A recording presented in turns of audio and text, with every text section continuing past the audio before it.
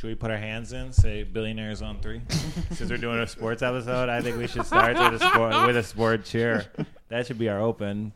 Come on. I'll do it, yeah. Yeah. Let's do it. All right, Sean, get your hands off your lap. This is the problem playing. That's why nerds don't play sports. Billionaires on 3. 1, 2, 3. Billionaires! Get lost, please. Thank you. I can tell you that every job has its ups and downs, and a union can't change that fact.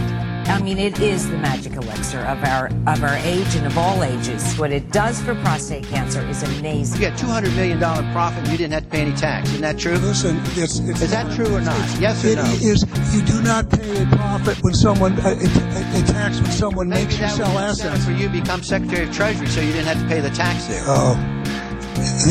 All right, in 5, 4, 3, 2.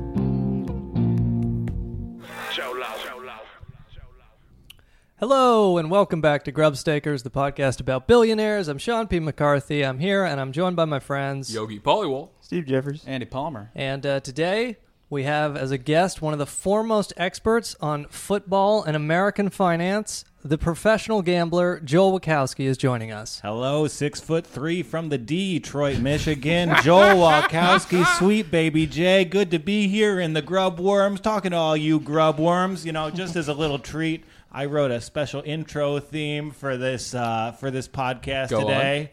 It's set to the tune of Ghostbusters. Oh, okay, yeah. Uh-huh. There's development in your neighborhood. Who you gonna call? Grub Stakers. Billionaires are up to no good. Who you gonna call? Grub Stakers. Yogi, Steve, Andy, and McCarthy. They're gonna report on financial inequality. Grub Stakers. Good to be here. Thanks for having me, guys. Good to have you. Man, what's with our guests bringing their own intros now? I kind of like it. Less work for me. What were the other intros people had? Hi, it's good to be here. Oh, okay. Usually. Well, I was just driving here, and all thoughts are just clouds, as we know. And of course. I wanted to have a more interesting cloud in my brain, so I came up with this song. And then I was like, maybe I'll say, like, yeah, that's a shouts to Ray Parker, another famous billionaire. Well, thank you for being here, Joel. And we wanted Joel here because we're going to talk today about Jerry Jones, the owner of the Cowboys. And Joel is the football expert, and so he can fill in all the gaps in our knowledge about that. But before we get to Mr. Jerry Jones, who's, of course, the Cowboys just lost yesterday, so he's very sad today. But before we get to him, we should mention... You can't tell he's sad because his face no longer expresses emotion. A lot of facelifts on that boy. So, Sean, you were going to talk about a famous divorce.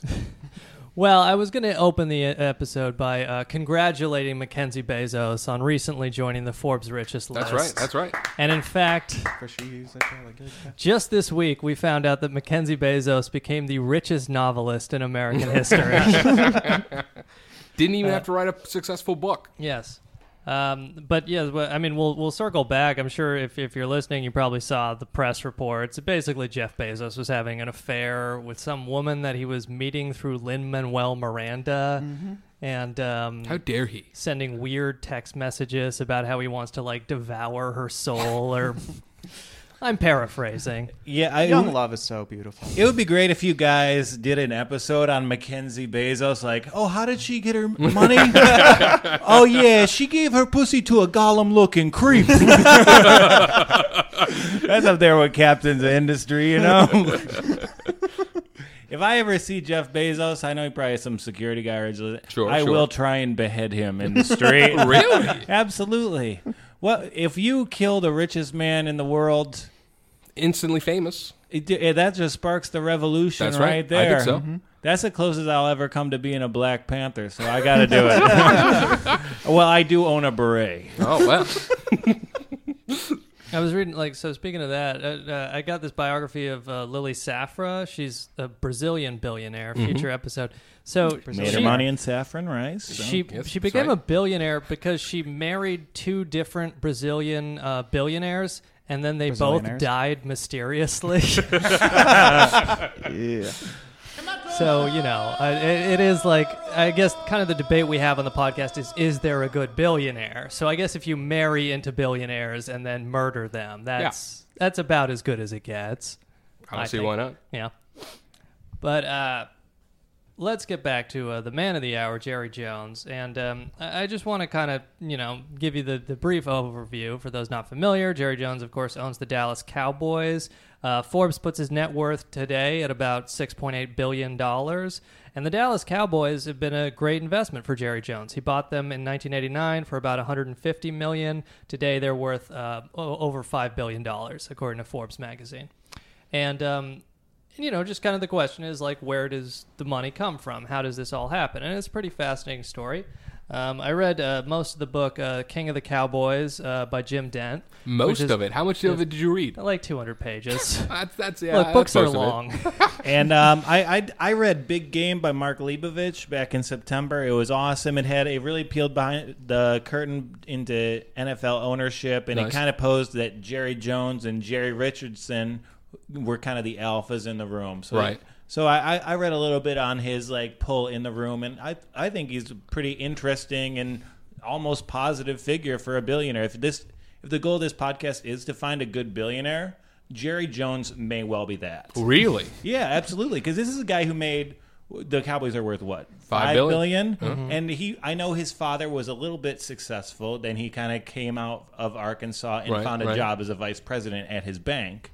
But this is a guy who made his money by solely following his passions. He loves football. He put all his money that he made from football back into football, and he grew his passion so that other people could connect to it. I think that's kind of cool. I can't fault you for that, Joel. I think dating the daughter of a billionaire has changed you, Joel. She's not the daughter of the niece of a billionaire? I don't know. Yeah, it's different. Yeah, is there a positive billionaire? Yeah, I would posit the one who let me ride his jet ski. Well, all my research for the podcast was watching First Amendment audits in Dallas for the last 24 hours. You watched Sovereign Citizen videos. Oh, yeah. That's all I did. Well, there's no excuse not to do research for this episode because the character of Baxter Kane in Basketball was based on Jerry Jones. That is entirely true, yes. Yeah, he would choke his enemies with a hot dog and famously not fuck Jenny McCarthy. But so Jerry Jones, his father was Pat Jones, and his father, Pat Jones, is born in Arkansas near Little Rock, in a town near Little Rock. It grows up on a farm during the Great Depression, a hard life. His father's briefly a salesman in Rose City, Arkansas, but really he gets saved by the government spending program known as World War II. His father gets a job manufacturing aircraft in Los Angeles during World War II. I believe 1941 he moves out there. So he's manufacturing aircraft in L.A., Pat Jones is, from 1941 to 1945, and during this time, Jerry Jones is born in Los Angeles in 1942. And then World War II ends. The family moves back to Arkansas in 1945. They move to Rose City, and his father sets up what will become a supermarket. It was basically like he opens a fruit stand that's like a drive-in fruit stand, and then they have a second-floor apartment above it that the family lives in. Right. And then throughout from 45 to 52, it expands. They end up at a meat market, at a bakery, and then in 1952, he opens Pat's Supermarket. Hey, he makes a one-stop shopping, essentially. Yes, there you go. So, but all this kind of seems to me fairly humble beginnings. Right, yeah. No, I mean, for his dad, definitely, yeah.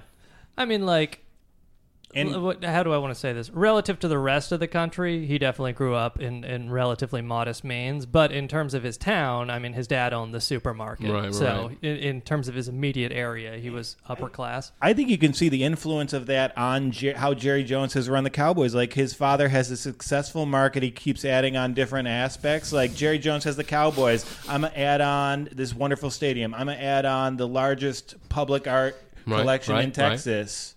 So, I'm going to let Tony Romo fuck Jessica Simpson for a season. Why not, Absolutely. It's about corporate synergy and having as many tendrils out there as possible. Diversifying your bonds. I'm going to add on this woman that I'm having an affair with and pay her $100,000 a year. You say that like it's a bad thing. You know how little the women I have affairs with get? $100,000 versus chlamydia. Joel, you don't know. He might be giving them $100,000 and chlamydia. So Some, billionaires, we just can't compete. you can't. They give it to y'all. But so just from the book, the Jim Dent book, Jerry Jones says frequently that his father taught him, the value of hard work, and his dad made him, work in the store from a young age. Jerry Jones is apparently selling like pumpkins and Christmas trees and watermelons in the store from the age of like 7 to 10. Yeah, an article said that he learned how to sell at the age of 9. So Right. a 9-year-old's gabbing you at the supermarket to buy more watermelons. And I realize I appreciate Sean doing the homework of reading this book, but that's clearly just the ghostwriter having fun. Like, no way Jerry Jones like, yes, I sold pumpkins and watermelons, all manner of gourds and gourd-like objects. I mean, like, one thing I kind of came across is multiple people in the book say Jerry Jones is a serial liar. And, like, there's one story we'll kind of get to. I mean, like... Allegedly. Let's get that out there. I cross-checked it, and some people he grew up with, Yeah. they speculate he sold squashes. What if he just liked selling circular things? He's like, I want to make this my life. Well, it's not. He apparently it's not the only things that he's sold. Yogi found this gem. I'm Jimmy Johnson, and I recently became the spokesperson for Extends, the #1 male enhancement tablet. Even though I'm the winner of 4 collegiate and professional football championships and have a sportscasting career, I've been surprised at the one big question guys ask me these days. Does Extends really work? Can you believe it? So here's my answer. It works for me, and since Extends has sold over 1 billion tablets to men, I'm thinking it works for them too. Most men want to perform the best they can in just about everything.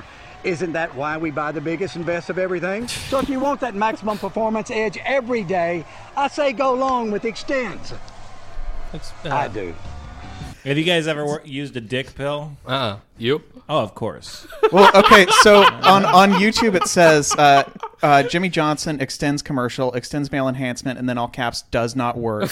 And then in the description it's www.$1drugs.com, Viagra for 99 cents per pill. Jimmy Johnson shilling for Extends. Problem is that Extends does not work. It's interesting that Jimmy Johnson is selling Extends when it didn't work on his contract. Yes, Jimmy Johnson was a coach of the Dallas Cowboys who won 2 Super Bowls and then would be famously fired by Jerry Jones the year after winning a Super Bowl, allegedly because Jerry Jones wanted to have a bigger hand in player decisions and on-field management and this kind of thing. Well, he's selling stuff at 9. He wants a bigger everything. Well, that's the interesting thing because Jerry Jones, he kind of followed the Al Davis template, and I think that's the coolest thing about him is that he's still in charge of football operations. Like, he's worth so much money, he could do anything he wants, but ultimately, he just wants to control his football team. Yeah. Right. And, like, a lot of pro sports teams, like the Detroit Lions, my beloved, for example, they're just this rich family's plaything. Right. And Jerry Jones has made his business this team, and every other franchise in the league has grown from his efforts. The NFL wouldn't be such a lucrative property if not for his vision throughout. And he's not that good at running a football team, but hell, he's amazing at developing and growing this business. Well, I was gonna say, like, maybe it's a little easy for you to say that Joel is a Lions fan, but like I know a lot of Dallas fans are just pissed off because they haven't won a Super Bowl since '96, and then they keep doing first or second round exits in the playoffs. Oh, a second round exit? What's that like? Like everyone made a big deal when the Lions got a new owner, and the new owner was a 98-year-old woman. It's this woman, Martha Ford. They wheel her out and like. Yeah, I would much prefer the, like, slightly, hard to predict guy who lives and breathes for this team. Right. She got the team by marrying and killing the previous owner. And it's amazing, like, because Jerry Jones made his money for the most part in sports, and you kind of see his template followed in Dallas by Mark Cuban with the kind of, like, tech aspects to it. When Mark Cuban sued those players in that workers' compensation lawsuit. So this is like, again, we're jumping ahead. We'll circle back. So, yes, Joel is mentioning Jerry Jones, essentially, which should be noted, when he inherited the Dallas Cowboys, they were losing like $8 million a year or so.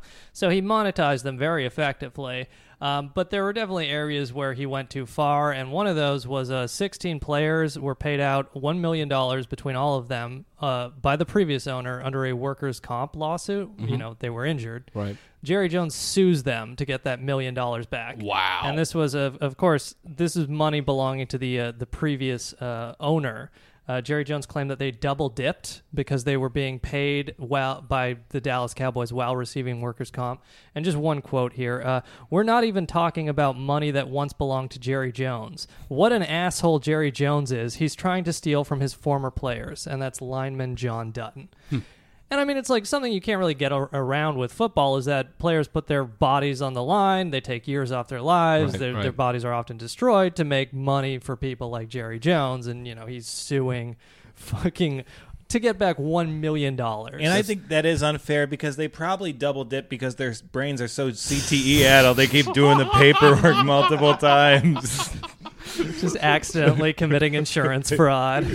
Yeah. I mean, that...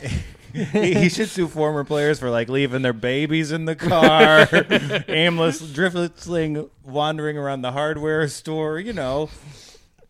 He cancels the season tickets for all the wives murdered by players. Well, they don't need them anymore. Yeah, that's true. But we'll get to that. I would just like to say I mentioned Jerry Jones says that his father taught him hard work, but and I'm sure his father worked hard or whatever, but they were also like notorious alcoholics, both Jerry and his father. And one quote from the Jim Dent book, quote, Pat Jones could be found on a bar stool at the White Pig Inn day and night. So, you know, I mean, I guess if you're drinking day and night, maybe you're not working that hard. Sure. But it should just be noted, Little Rock, Arkansas, the White Pig Inn was a segregated bar. Oh, really? All black? Yeah. Apparently, he was a pioneer then. Yeah. According to the book, black people could not even stop to use the phone to make a phone call. But so, and then segregation's kind of an interesting thing in Jerry Jones's town because the federal order in 1957 desegregates Little Rock Central High School. The governor of Arkansas at the time makes a show of like sending out the National Guard. So President Eisenhower has to send in the 101st Airborne to escort 9 black students to the high school. This is 1957. Jones starts high school in 1956. But wait, isn't the Airborne like a paratrooping brigade? Yes. Yeah. Did they like they flew? The roads weren't great. ground operations, I guess. Apparently. No, you'll get over your fear of going to school with like classmates when you jump out of an airplane at 30,000 feet. What if that's how they got past the picket line of white racists? You know, they just drop them in from a plane. Everyone knows the story of Ruby Bridges. You're looking it up like, this photo is much blurrier than I remember it. Yeah, you know, on my bachelor party, you know, me and my buddies, we're going to go out, we're going to take some acid, and we're going to go up in a plane and desegregate Little Rock schools. You asked the wrong person to be on this podcast. No, Joe, you're great. Yeah, so... The sad thing is that's the third time they've had to desegregate that school this year. Yeah, it's not the first failed mission of the 101st Airborne. It is safely resegregated now. But so that's relevant because I mentioned, so it's Little Rock Central High School gets desegregated by federal order. However, Jerry Jones goes to North Little Rock High School, which was segregated. So he goes to a segregated high school. And because of that, or partly because of that, he's able to play football in high school. Yeah, he's a running back. Any of you guys play football in high school? Joey? Yes. I didn't actually. I was really into my high school's video program. Oh, AV Club? Yeah. And, you know, I was kind of a late bloomer, and my high school was dominated by, like, the Muslims. So, like, it was, like, a very Muslim thing to play on the football team, so I didn't do it. Really? Yeah. Where'd you grow you grew up? Dearborn, Michigan. Huh.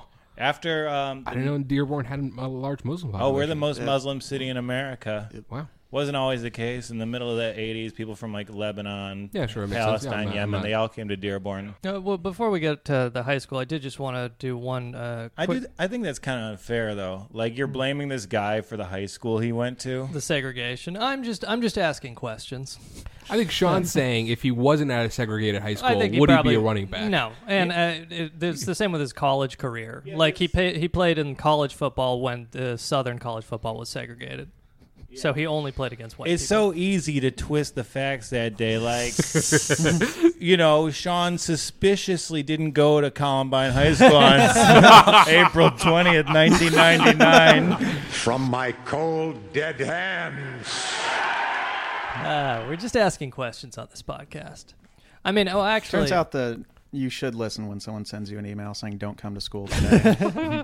Especially when it's your best friend. And I got to say, everyone listening should look up the King of the Cowboys cover. Yes. Jerry Jones is wearing large aviators and a checked sharkskin suit. He looks amazing. And like Jerry Jones, like for just as an aside, always looks very dressed. Sharp. He looks always, great. Yeah. So, and unabashedly too good looking. Mm-hmm. All right. Well, so here's what Jerry Jones has said about segregation at the time. The thing that bothers me... Can you do an accent, please? He is from Arkansas. Notoriously, I'm very bad at that. You got the shot. You Yeah, can do that's it. why we're having you do We're it. here to learn and grow. We're asking questions. Just do a Bill Clinton impression. The thing that bothers me sitting here today is why I didn't ask more questions back then. Why did you see that Why did you see the black customers at my father's store? Why were they always there when you went home? But I didn't see them in the schools. Why weren't they there on the junior high football team with me? Why didn't I see them on the other teams we played? Looking back on it now, it makes me feel bad that I didn't at least ask, what is going on here? And I think Jerry Jones carried that guilt, and he tried to make it up to the poorly educated black population by later drafting Emmitt Smith. But just one other little pull from the book here. We mentioned his father, like notorious drinker, apparently a notorious womanizer. According to the book, his father would open an insurance company, we'll get to in a second, and he would hire salesmen, his father would, based on their ability to quickly seduce and pick up women. But that's kind of how all businesses work then. What you're really doing is selling yourself. Right, exactly. You've seen Moneyball. That's how they did it back then. They wanted to see if you could fuck or not. That's how they knew you could get the job done. But so we mentioned that his father would be drinking all night at this White Pig Inn, and then apparently they would often... Wait, it's called the White Pig Inn? Yes, it was called the White Pig Inn. Is it still open? I don't know. Maybe they didn't even set out to make a segregated bar. Yeah, come to the We're Gonna Wear White Sheets Tavern. The White Pig Inn is also a South Korean bar. The White Pig Go Home Inn. I don't get it. White Pig. It was originally a cop bar named by the local Black Panther Party. Just kind of stuck. Yeah, they are still open, I believe. Oh, they are? And I do like that alcoholism is like a big part of Jones's story. Are you familiar with the Jason Garrett rumor? No. Because him and the present Cowboys coach Jason Garrett are drinking buddies. And there's been a rumor going around for years that Garrett's only kept his job because he has pictures of Jerry Jones. Really? Yeah. All right, so basically this is the story from Jerry Jones's childhood. His father would often, drink all night at the White Pig Inn, and then it would close. They would go to these all-night coffee shops and, keep partying. So early one morning, according to a coffee shop regular, after failing to make it home the previous night, Pat Jones looked up from a booth in the coffee shop to find his wife staring coldly into his bloodshot eyes. He also happened to be in the company of two ladies. By his mother's side was young Jerry Jones, who stared blankly at the floor, wishing he was somewhere else. When I grow up, I'm going to be just like my dad. Jerry Jones, his wife shouted, I want you to take a good, long look at your father. Jerry, if you were wondering where your father was last night, he was right here with these you-know-whos. Son, I don't want you to grow up to be this way. That's probably another instance of the copywriter adding. What mother calls her son by his full name? Well, But anyways. if they use their middle name, I don't know. Jerry Jones. Don't be like, I'm calling bullshit on that. Jim Dent. Jim Dent, if you want to come on the pod, we will have you anytime. But anyways, fortunately, Jerry Jones would not grow up to be like his father.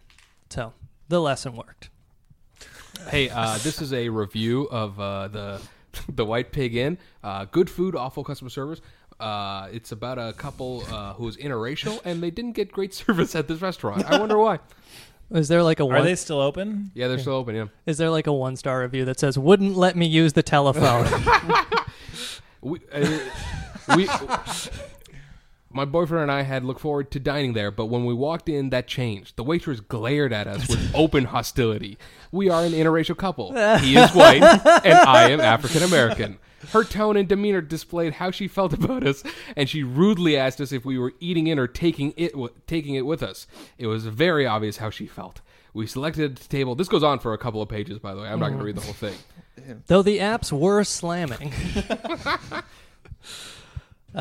So, as we mentioned, he's a quarterback in junior high. He changes to fullback at 11th grade high school. He's the team captain for high school. But he's able to, again, this is a segregated league. He attends the University of Arkansas on a football scholarship. He goes there in 1960. He plays guard, and he's mostly like 6th or 7th or 8th string until 1964 season. He sees some regular play. He plays in the 1964 Cotton Bowl. And again, as we mentioned, segregated league. All white opponents. He's like kind of a small guard, essentially. Sure. He's like 180 pounds or something. And then like he's also getting a master's degree in business at this time. And then I did want to just get one more poll quote here. And who else was on that 1964 Arkansas team? David Duke. Jimmy Johnson, the later coach of the Dallas Cowboys, was on that Arkansas team. Yeah, a lot of the people he hired later on were on that college team. Yeah. Like a lot of the people he would hire to the Cowboys. And fire. Yes. All of the people he would have horrific fallings out with were on that college team. Yeah. If the math adds up, do you think he played against Forrest Gump in college? Because Arkansas is in the SEC. So this is just like one of the weird. Jerry Jones in college on the football team. He's friends with the quarterback Billy Moore, and apparently they're like lifelong friends. So just one random story here. I guess they were in the dorms together. Jerry Jones and quarterback Billy Moore. One afternoon during Jones's freshman year, he heard a knock on his dormitory door. Moore, who was 2 years older, was breathing heavily as if he had just run up several flights of stairs. He had a female companion with him. Females were off limits in the athletic dorm, a rule strictly enforced by the coach, Broyless. Moore had little time to spare. He pushed Jones under his own bed and proceeded to have sex with the co-ed. That was one of the damnedest things that ever happened to me in my life, Jones said with a smile. Billy Moore became a friend of mine for the rest of my life. He was my hero. So basically, he got pushed under a bed by the QB while he had sex on top of that bed. And that's how I became Kevin Spacey's gardener.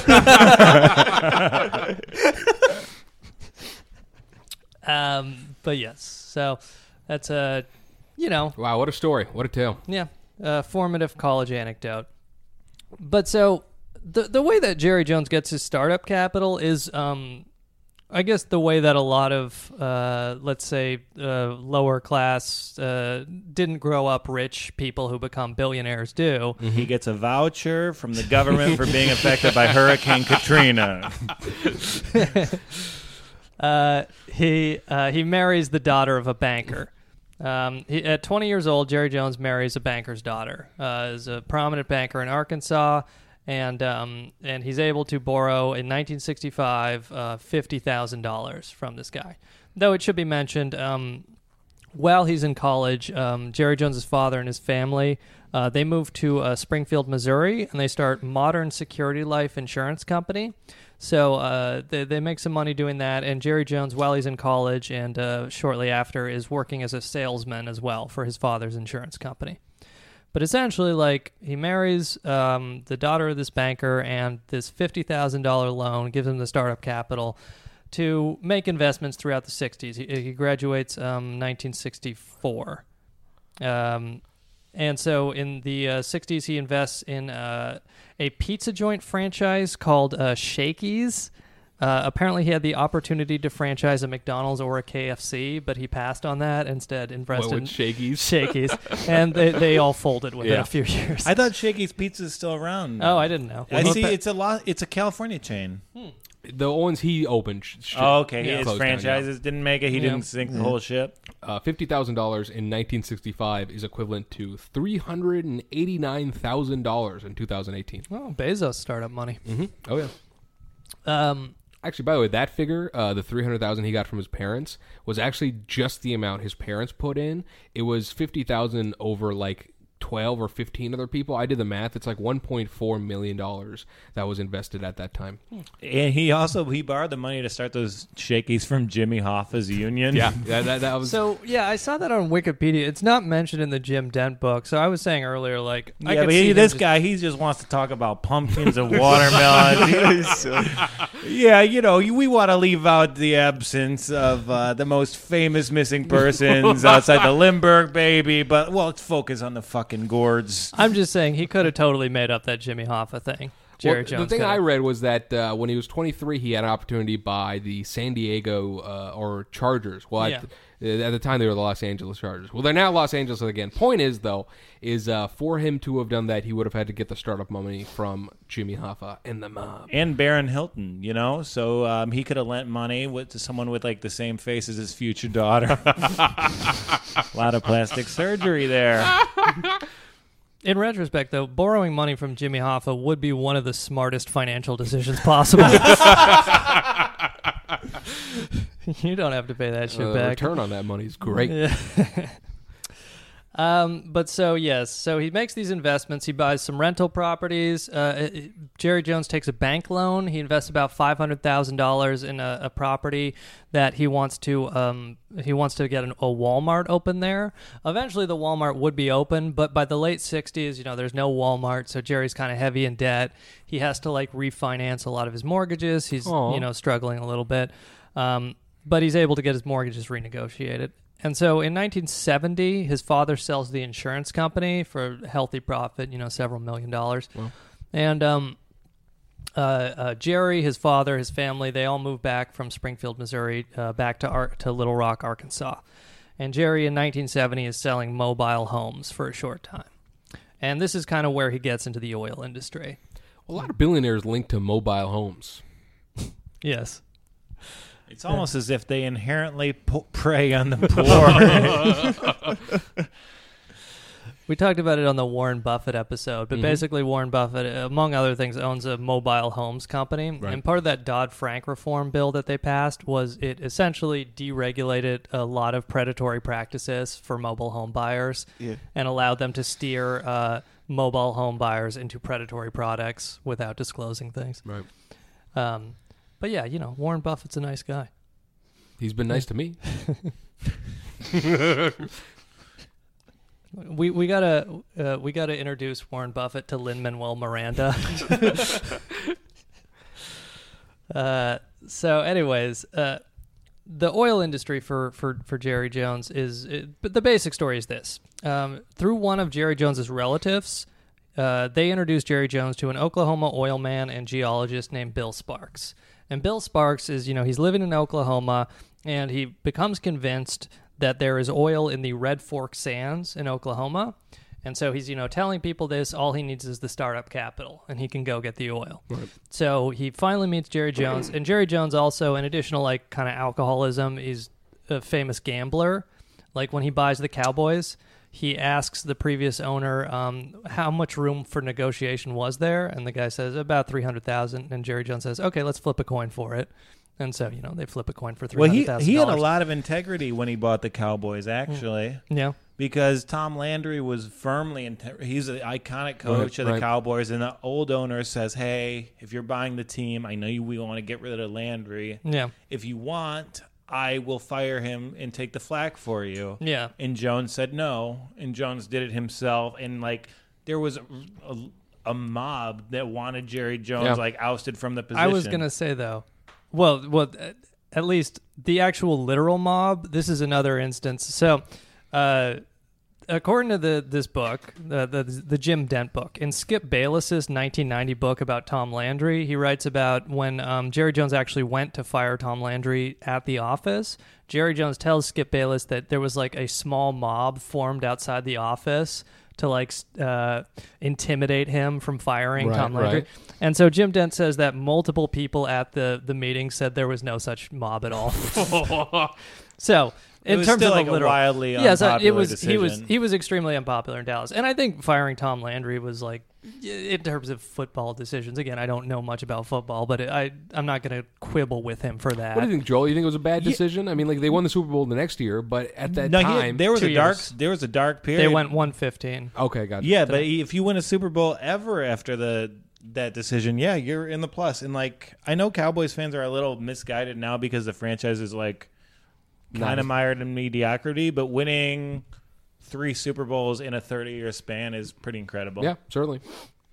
So this Oklahoma oil man and geologist Bill Sparks, Jerry Jones is a gambler. He hears the pitch. He's like, hell yeah, let's fucking get oil. And he does strike it rich. Around 1970, 1971, Jerry manages to put together about $200,000.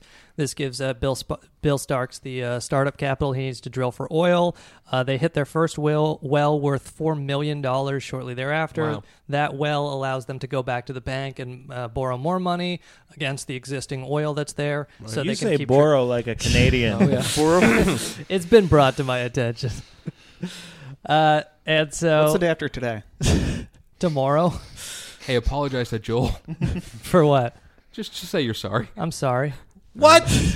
God, how does he say everything else like a Canadian? He says sorry like a damn American. It's so weird. That's crazy. Fucking communist over here. All right, back to this geologist. So they make the hit, they keep drilling, and then eventually Jerry sells the oil production company in 1976, but between 70 and 76 he makes about $50 million profit on Red Fork sand. What if it was an oil production company? We make movies, but they're only adaptations of Upton Sinclair.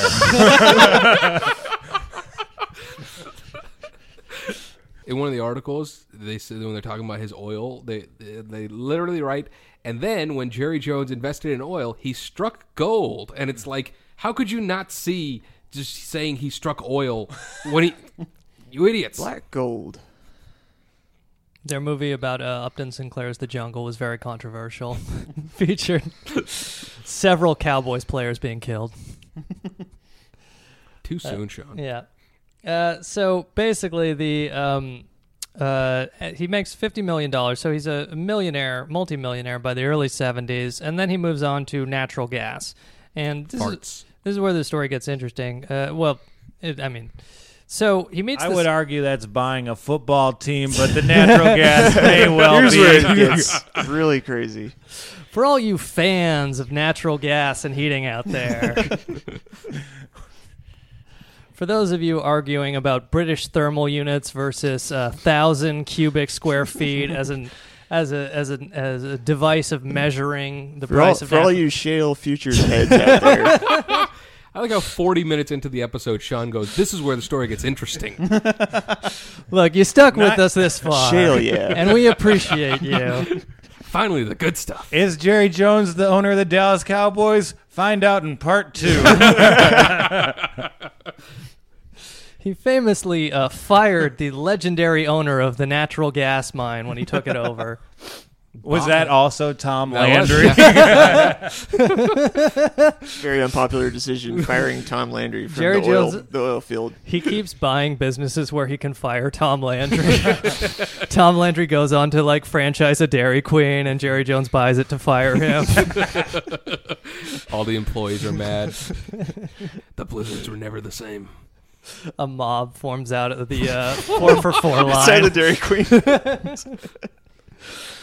So he meets this guy, Jerry Jones does. He meets a guy named Mike McCoy in 1980. Mike McCoy is a natural gas expert. Jerry Jones puts $1 million into a well at Latimer County. Literally? Oklahoma. He's hiding it from the government. They make a $40 million gas hit. They make another $40 million hit at the San Joaquin Valley. But it's really at the Acroma Basin is where they really make their money. The Acroma Basin? What's that? The Arcoma Basin. Oh. It's in Oklahoma. So the story here... The story here is a big political scandal in Arkansas, and it's why people in Arkansas have very mixed feelings about Jerry Jones. You know, they like that he was, a person from Arkansas who made it and put some money back into the community or whatever. Sure. But, the long and short of the story is that he allegedly stole like $300 million from Arkansas ratepayers and taxpayers. And I'll just kind of... give the broad outlines here. So there's a public utility in Arkansas called the Arkansas-Louisiana Gas, Inc. And this is the company that provides Arkansas residents with, natural gas, heating, stove cooking, all this stuff. And so Jerry Jones's friend Sheffield Nelson becomes the president of ArkLaw, Arkansas-Louisiana National Gas Incorporated. And it's a state-regulated public utility, provides gas to people in Arkansas. But so what happens in 1981, Jerry Jones forms Arcoma Productions. They make Arcoma movies.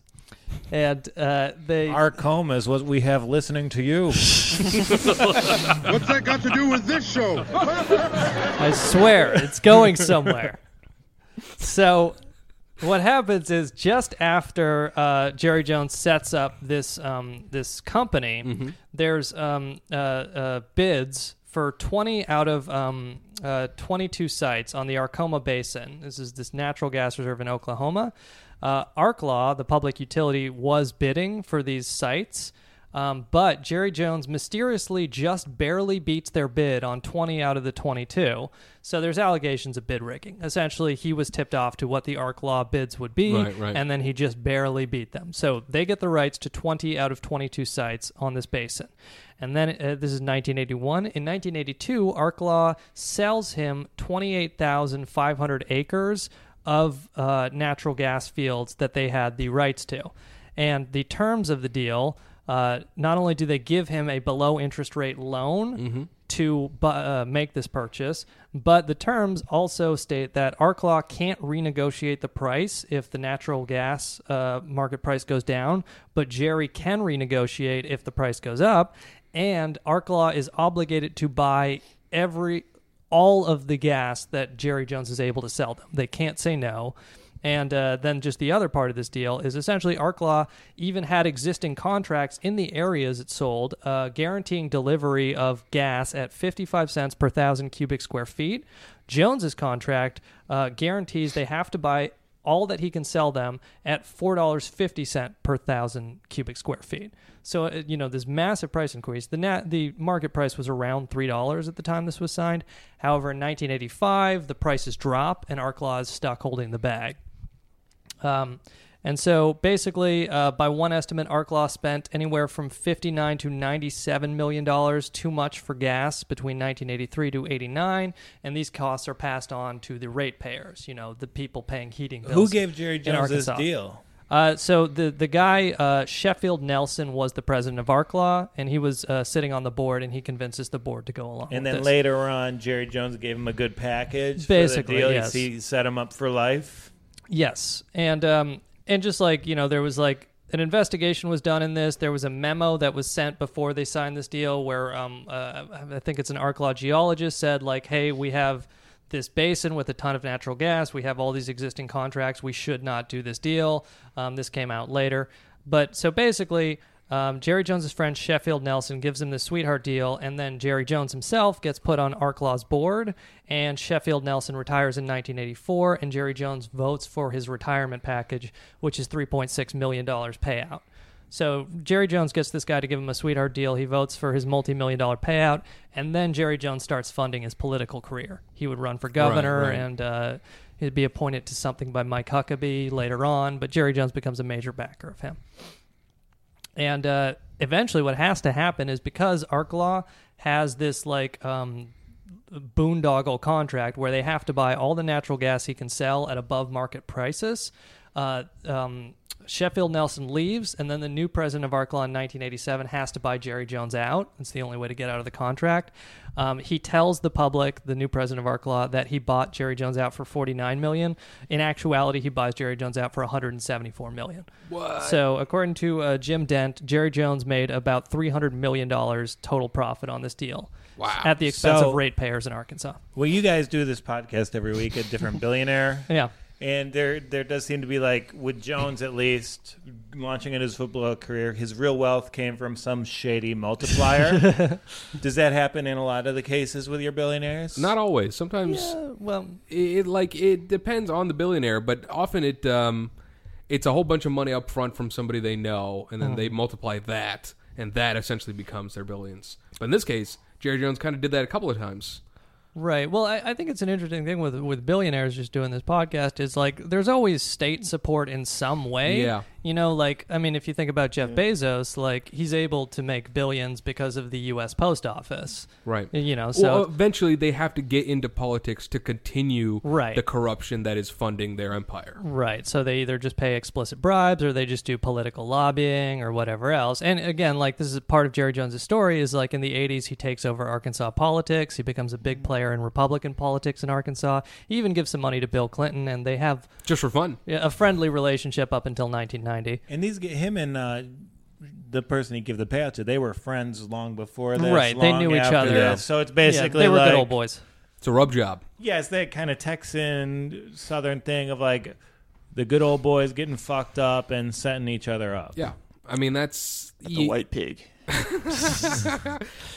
So yeah. And this basically, here's how the story ends. He buys the Dallas Cowboys. Jerry Jones, another Republican politician is a guy named Tommy Robinson, not to be confused with a famous British racist, Tommy Robinson. I'm Tommy Robinson. I don't like Koreans. I think their eyes got a wrong aspect ratio. How am they going to look at my Instagram? No, you can't use the phone, you bloody packy. Look at Sean growing on impressions. Beautiful. So not this racist guy. Yeah, not this guy. So that's going in our archive. You guys all know Tommy Robinson. Notorious racist Brit. Yeah, we have international Google this listeners. Guy, we have British listeners. But we do. We should do an episode on Mr. Bean.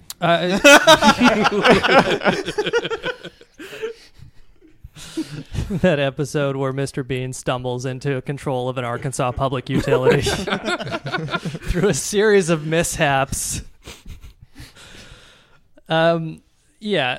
So Tommy Robinson was a interesting, he was in charge of the Arkansas State Police for a time. So Jerry Jones was in the 80s. Jerry Jones was a big contributor to him. Apparently, he had state police provide security for Jerry Jones's daughter at some sort of party, or I'm trying to remember if it was a prom or something, but whatever the case.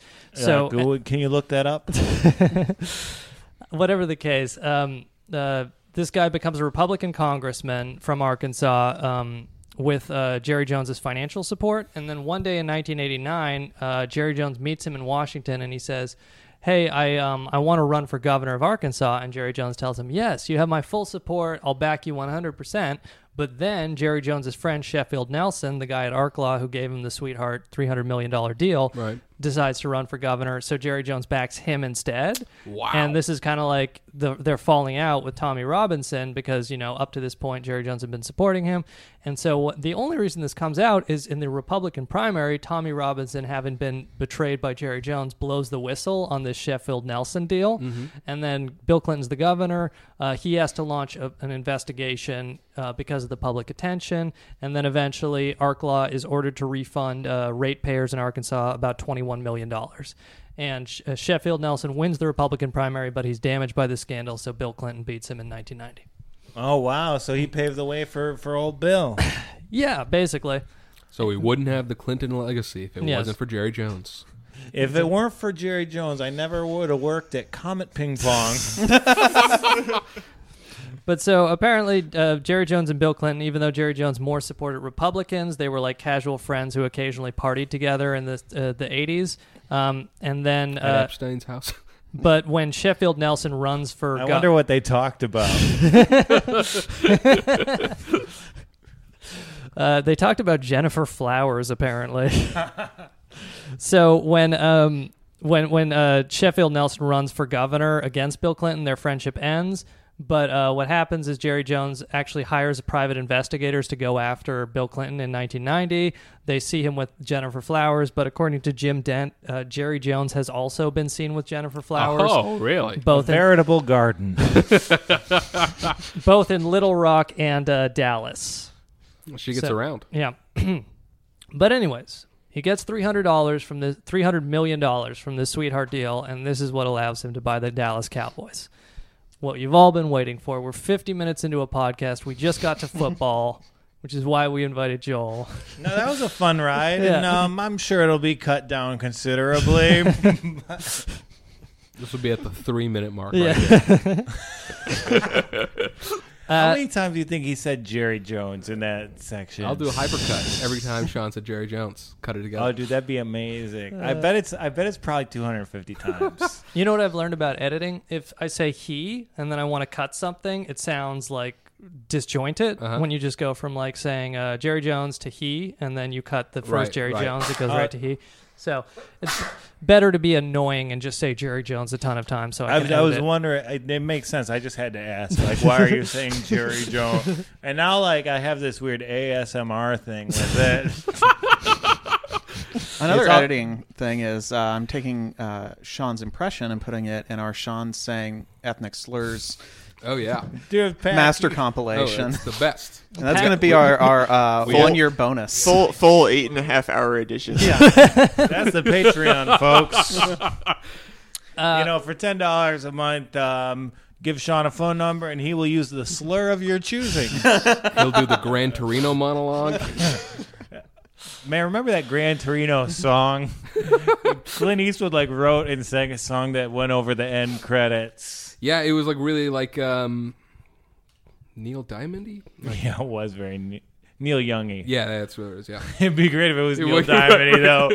Gran Torino, it's my car. What if in the first draft of the Gran Torino movie there was no racism, but then Clint Eastwood got so mad that all the Asian people were such bad actors in that movie? That happened with Jennifer Lopez. One of her songs wasn't getting a lot of radio play, and then she added 4 more N-words, and then the radio was like, "This is a good song." Really? What song? I think it was Jenny from the Block. I didn't know she says the N-word in that song. Well, that's she does in Yogi's version. When Yogi sings it. Oh yeah. People got really mad at me when I did Jenny from the Block on karaoke. So 1989, Jerry Jones just made $300 million from this deal. And what does he do with his money? He buys the Dallas Cowboys. H.R. Bumbright was the former owner of the Dallas Cowboys, who apparently lost most of it, about half his fortune in the savings and loans collapse, which we've talked about a fair bit on the Michael Milken episode. But he was tied up in this massive Ponzi scheme that Michael Milken put together. And the Cowboys weren't very successful. This was before the television rights for football were the best asset in American entertainment. Yeah. And he was losing roughly $1 million a month on this once great franchise. Mm-hmm. They were pretty bad. They won Super Bowls throughout the 70s, 1980s, losing team throughout. Quick sidebar, sorry to interrupt, but the Jennifer Lopez track that has the N-word is the duet with Ja Rule, I'm Real. That's the track that she put the N-word in. Yeah, it was the N-word Ja Rule.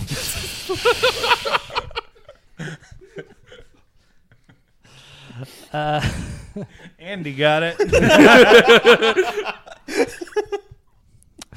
So what happens is he takes the team in a profit-making direction. Oh yeah. So and also H.R. Bumbright, the former owner, his savings and loan company. Wait, what was his name? Yeah, apparently his nickname is Bum. And apparently, if you go to Wikipedia, his name is Bum Bright, but he's H.R. Bum Bright. And it's cool that like Jones really made it his own right off the bat. Sure. And right now, present day, being one of the 32 owners of an NFL team is the most exclusive club in the world. That's right, yeah. And it was not the case when Jones bought in. Mm-hmm. So he immediately, it wasn't always a practice. Usually when you bought a team, you kept the status quo. He immediately fires 2 Hall of Famers, Tom Landry, Tex Schramm. They have the first pick in the draft, and they're kind of weird. Like, if you were to just watch this. Controversial moves. Yeah, even that. They picked Troy Aikman first overall. And they traded another first-round pick for Steve Walsh. So they had 2 blue-chip quarterbacks at one time, and like all their planning looks awful.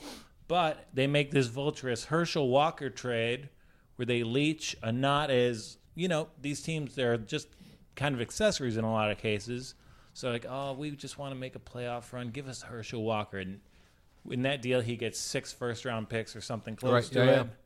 And that's what sets him up for a great deal of success. And people were real pissed about that. They're like, how could you get rid of him? But those 6 picks got them the bowl. Also, the owner, H.R. Bumbright, the H.R. stands for his rectum. Shut the fuck up, Sean. Leave. You're done with this podcast. Is that why his nickname is Bum? So H.R. Bumbright has to sell, and so he returns Jerry Jones returns the team to profitability pretty quickly, and he makes a lot of money. Essentially, what allows him to become a billionaire is the Dallas Cowboys. Right. He buys in and makes a ton of money off this football team. And again, the team, as Joel mentioned, was losing $1 million a month, so certainly some stuff had to be done. But I do just want to kind of go through some of the stuff from the book. Some of it's a little excessive. Well, I think like the one thing that really stands out to me about his really, aside from like the team success, right, the NFL took a chance when its broadcast deal was open, and he convinced the NFL to go with Fox. Right. Oh. And in exchange for that, Fox has been very pro-Cowboys. Sure. In terms of television spots. Right. And then in terms of like, there seems to be a pipeline for former players to get production jobs. Right. Yeah. Because there is this, like, the one thing about Jones is he's immensely loyal. Mm-hmm. Sure.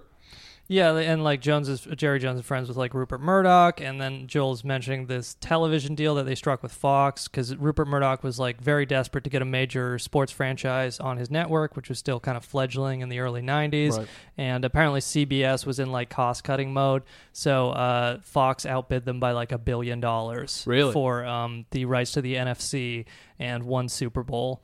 During the time when he was considering buying the Chargers, one of the reasons why he didn't was because the AFC did not have as much TV coverage. That was another one of the reasons why he didn't buy a team at the age of 23. That's the thing that's crazy to me about that part of the story, is that at 23, he's like, I want to buy a team with money I'm going to get from Jimmy Hoffa, Pops. And his dad's like, nah, don't do that. And he's like, Dad, you can't control me. Fuck you, Jerry Jones. Yeah, and there, in what we talk about in the natural gas, I'm going to say thrill ride, you don't see many signs of him being a brilliant businessman, but in this NFL deal, you see an example of him going, oh, television is how this entity makes marketing. Right. 2 decades later, similarly, he says, television isn't really the way. It's the in-arena experience is how you make money. So you see 2 pretty fantastic, like, angles on situations that benefited 31 other people. Yeah. Well, so basically, here's some of the cost-cutting stuff that he does and some of the revenue-generating stuff. According to the Jim Dent book, as of 1995, I don't know if it's changed, NFL revenue-sharing profits from luxury box sales are not shared with other teams. So Jerry Jones makes luxury boxes a major sales focus. Oh. And apparently, the Cowboy Stadium, when he took it over, had one of the nicest press boxes in like one of the best positioned in the league. So he kicks the press out and puts them on like the upper deck, and then he sells that as a luxury box. To which I say, fuck yeah. He's absolutely right for that. That is a good decision. Yeah. But so the other thing that he does, it's kind of, I mean, it's genius, but it's kind of fucked up. Jerry Jones starts a company called ProSeat. And he starts selling Cowboys tickets through his new company, ProSeat. But what he does is he moves all of the season ticket holders to get priority to people who buy their tickets through ProSeat. And, of course, ProSeat tacks on a premium charge that goes to Jerry Jones. And then he also crams seats together and moves seats around to add about 4,000 to 5,000 more premium seats to the Delta stadium. Airlines is exactly. And so these are there's season ticket holder lawsuits as a result because people who paid for their season tickets are suddenly getting moved, or they're being forced to rebuy season tickets through ProSeats. And pay this extra premium. He recalls, Jerry Jones does, he takes back thousands of season tickets from former players, coaches, employees, etc.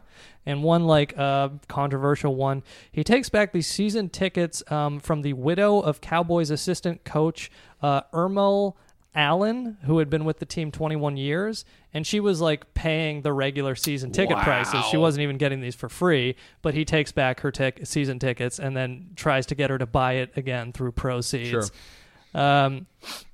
And, we mentioned, and he also, interestingly enough, he becomes the first Cowboys owner to sell advertising signage in the stadium. I mean, Yeah, but that's just right. That's a product of the times, Right. And other interesting thing I didn't know, he introduces beer and wine sales. Apparently before him, people would just bring cans of beer into the stadium. But he has to lobby the local government because it's rather liquor license laws puritanical area. So he has to lobby them and pay a bunch of bribes. I mean, worth it. Yeah. You sell your own liquor at the stadium, make a killing. Absolutely, and I think you see just his vision for football is pretty nuanced and multifaceted. And for a long time, he was one of only 2 owners who had football experience. His him and Jerry Richardson, who started the Panthers and was outed for a sexual assault scandal. But he had to sell his team, but he was powerful enough that he got to work in that his statue would remain up at the stadium into the terms of the sale. Yeah. Yeah, I think Jerry Jones just took football from hey, this is a game that you can go see at your high school, to making it the NFL version we see today. Yeah, and the statue of him is him handing you a non-disclosure agreement to sign. And there's a lot of he borrowed a little bit from Jerry Buss in terms of his relationships with players. There was during the great Cowboys team, all the Cowboys players, they owned a house called the White House. Where they would go. Why does it gotta be white? It was just painted white, and it was probably just because of the amount of cocaine that was done there. Irvin sneezed outside. It was called the White House because of who was not allowed to use the phone. It's the White Pig Inn. Yeah. And Jones, he famously, he kind of parties with players and stuff. Yeah. But I detracted from my original point because the coffee you made me was strong. But I think all these kind of things with the season ticket holders, the pro seats, the taking stuff back from the widows, it's that same kind of micromanaging, control all areas of your industry approach that allowed it to blow up. Right. That made him look like a kind of asshole in certain regards.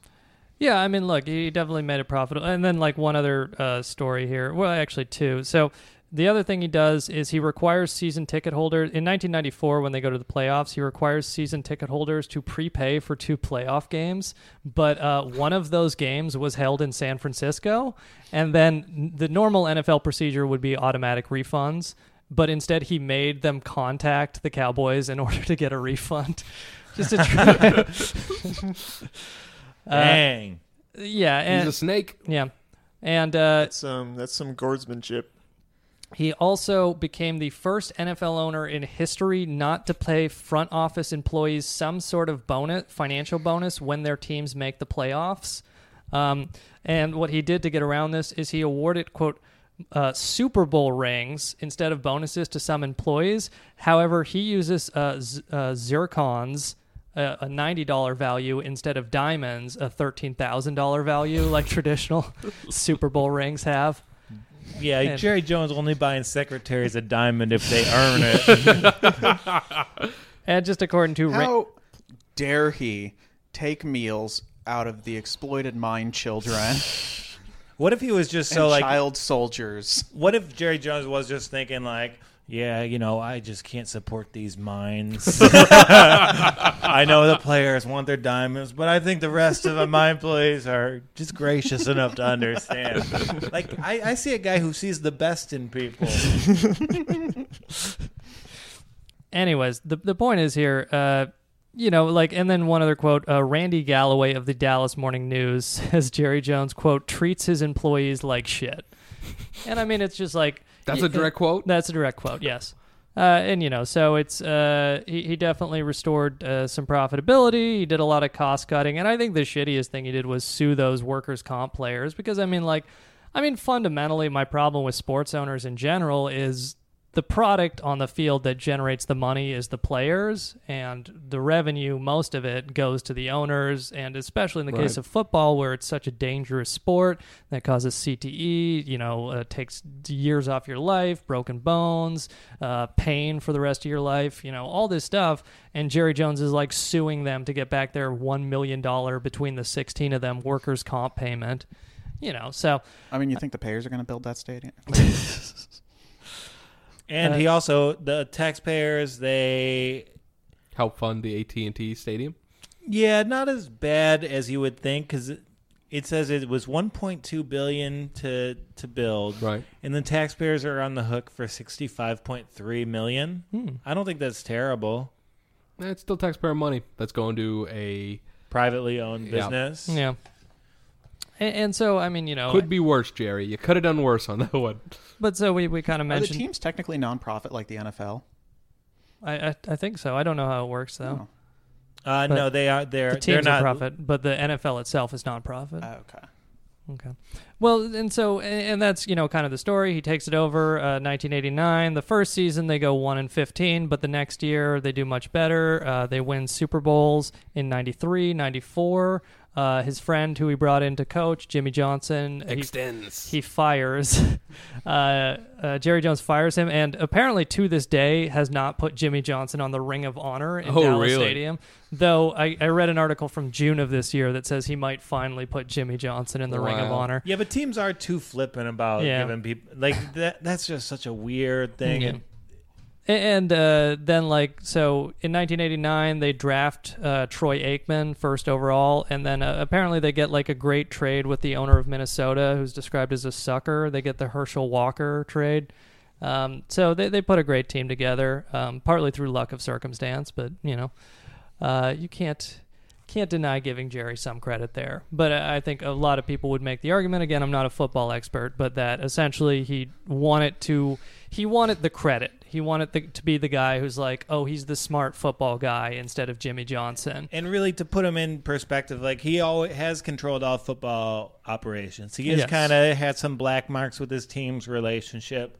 And I see him as sort of like a neo-capitalist Al Davis. I think he's the NFL's Vince McMahon. I think that's fair to say. Yeah, and even right now, he made his big move with the television rights. He made his big move with the stadium, and now he was instrumental in the NFL's Los Angeles development. Sure, of course, yeah. Now he's pretty much Roger Goodell. He's not the commissioner of the NFL, but he serves the interests of the 32 owners, and in that group, especially with Richardson being ousted, that Jones is driving that ship 100%. Right. Yeah, Jones kind of, from everything I've read, Jerry Jones is the primary force behind the owners, collectively. He's kind of like, what do you want to call it, the ringleader of the owners? Or definitely one of the most dominant personalities. Well, it's nice to see solidarity. But I guess, from the Jim Dent book only goes up to about 1995, so don't admit that. The only other we've talked about other years. Yeah, Sean, we've talked I had some great research about First Amendment audits. He's done nothing since 23 years.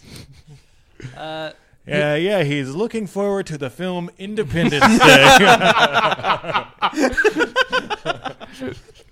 But I guess my point was, there's a lot of controversy about the Dallas Stadium. There have been a lot of rumors about Jerry Jones having affairs and this kind of thing. And we mentioned he's been seen in public with Jennifer. Just rumors, though. Yes. Rumors, more like people bragging. So just one other thing from the book. Jones is often seen in public with Susan Skaggs. Again, this is back in 1995, an attractive sales and marketing employee at the stadium who is 20 years his junior. It is She is present day 65. Sexy Mink's grandmother, Susan Skaggs. It is no secret that Jones and Skaggs have had more than a boss-employee relationship, although Cowboys employees who fear for their jobs rarely talk about it. Jones and Skaggs have been seen dining, drinking, and dancing at bars and restaurants throughout the Dallas area for the last 3 years. Skaggs travels with Jones, even to stuff that is like not directly tied to the football club, such as marketing seminars and meetings. Skaggs was one of the highest paid players on the Cowboys front office, making about $100,000 a year in 1995. Still employed there. I'm looking at her LinkedIn right now. Oh, really? Nice. Yeah. Oh. See, that's the one thing about Jerry Jones. Like, sports is such a high turnover industry. Right. People work for Jerry Jones for decades. Mm-hmm. Until he fires them. Yeah, but even still, Jason Garrett, probably most teams would have fired him 5-6 times already. Certainly. Before that, Barry Switzer brought a gun through airport security, and he kept his job. Also, if you're going to have an affair with a high-profile person, change your name from Skaggs. Because that's just a name that screams, I've got VD. Her LinkedIn is Skaggs Susan. Oh. He thought it was Scabs, and he was attracted to that. I'm anti-union. Oh, one thing I forgot to mention: Sheffield Nelson, the guy that Jerry Jones got the Sweetheart Arkalah deal with. Sheffield Nelson and Jerry Jones also invested in the guy McDougal, who was famous for the Whitewater scandal. Basically, why's it gotta be white? Yeah. So this McDougal guy sold land to Jerry Johnson and Sheffield Nelson, and then he went bankrupt. And then the company that bought out his assets, apparently the owner was friends with Jerry Jones and Sheffield, so they actually made a profit on the Whitewater deal or something from the guy who did the Whitewater deal, whereas the Clintons lost money on it. Do you know what happened with the Whitewater scandal? No, what happened? Yeah, they murdered Vince McMahon. Yeah. You're not Vince Foster. Yeah, the only person who knows what happened with the Whitewater scandal is named Vince Foster. But yeah, a random anecdote. But I guess, what haven't we covered, Joel? Apart from the years 1995 and 2018, we got almost everything here. But we peppered in. You have a big picture idea of what the man is and the many faces he has had over the years. I'll mention one thing. His entire family, from his kids to their kids, are now all in football relations, whether it's working for Dallas or other organizations. And if you thought nepotism was dead, Jerry Jones will prove you wrong. Mm-hmm. And he tried to give the world Shakey's pizza. He didn't. he didn't succeed. But at the end of the day, he gave his players shaky memories. So we can praise him for that. Shakey's Pizza when you go to a Pizza Hut with CTE or Parkinson's, I guess. That'd probably be the best way to go to a pizza place. If I went to a pizza place with CTE, I would forget I'm a vegetarian, and then I'd be able to get a sausage pie. Would you like a murder suey slice? Okay. Remember when I went to Pizza Hut and sat in my car for 4 hours, forgetting why I drove over there? Is that everything? Yeah, I think so. Joel, again, thank you for being here and enlightening us on the NFL. Please advertise where people can find you, and if you would like, you may make some NFL picks. Oh, shit. I am at Joel Walkowski on Instagram, The Walkowski on Twitter. Every week I do my NFL picks, do some kind of roasty jokes. And I'm sponsored by a casino. Ooh. And you can use my promo code at mybookie.ag to get 50% bonus on your deposit, SGP50. But go watch my picks next week and the Super Bowl. All right. Yeah. I made $200 betting against the Cowboys last night. So, pretty sweet. If you're wondering why Joel has been defending Jerry Jones all this episode, yeah, you can bet against this motherfucker. You know they're gonna lose in the playoffs every year. It's so easy. But yeah, Ed, you could check out Joel's picks online. We'll put a link in the description. But I guess thank you for listening to Grub Stakers. Next episode may or may not be a little late. Thanks for due to scheduling. But check the Twitter to see what's going on with that. But as always, thank you for listening. And with that, I'm Yogi Polywall. I'm Andy Palmer. Steve Jeffers. I'm Sean McCarthy. Right, thanks, Joel. Bye, guys. Rupert Murdoch. Rupert Murdoch had a vision. He had a dream. Boy, was he going into a pretty established situation with the network. But boy, did he have courage, and he saw value that nobody saw. Thank you, Rupert. Thank you very much. Oh, Andy does drops? I do drops. I'm the drop guy. For the Cowboys, that's Amari Cooper. Nice. Nice. He had a nice game yesterday. Nice. Wasn't very good after all. Ooh! Terrible! Well, that's talent. An opera singer who tap dances and sings cowboy songs. I wonder if there's anything she isn't good at. Yes? Choosing what show to be on.